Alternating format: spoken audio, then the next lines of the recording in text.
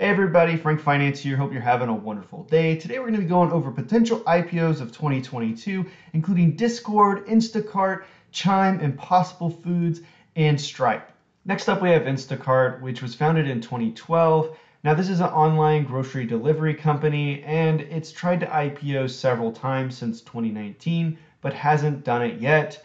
Back in 2020, the company was valued around $39 billion. And as of late, it's rumored to have a valuation close to $50 billion. So that's quite a substantial amount of money. Just thing to note here, like when DoorDash did IPO, those shares did plunge pretty considerably once they did IPOs. Next up, we have a fintech company called Chime that does no-fee online banking.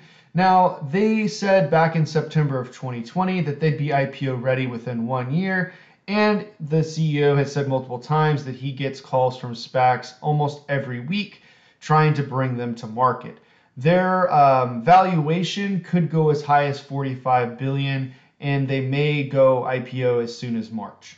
Next up, we have Impossible Foods. Now, you may know them for what they market as the Impossible Burger. It is an animal protein, basically what their goal is to replace animal protein across the board. Now, they're based in California and they've raised, I think, $1.5 billion in funding thus far. And the founders called it inevitable that they will go public at some point, and they're probably looking for a valuation somewhere in the $10 billion range. Next up, we have Stripe that could break $100 billion valuation at its IPO. Right now, their revenue is somewhere around $7.5 billion.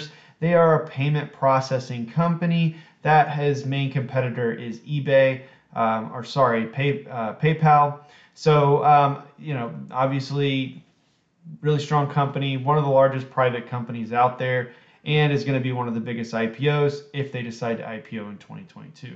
Discord was founded in 2015 by Jason Cintron, and he basically founded it to help remote developers communicate better with their teams. Now, it really has caught on along, at least in the gaming community. I know I did it with some Pokemon Go, a little bit about me back when that was hot.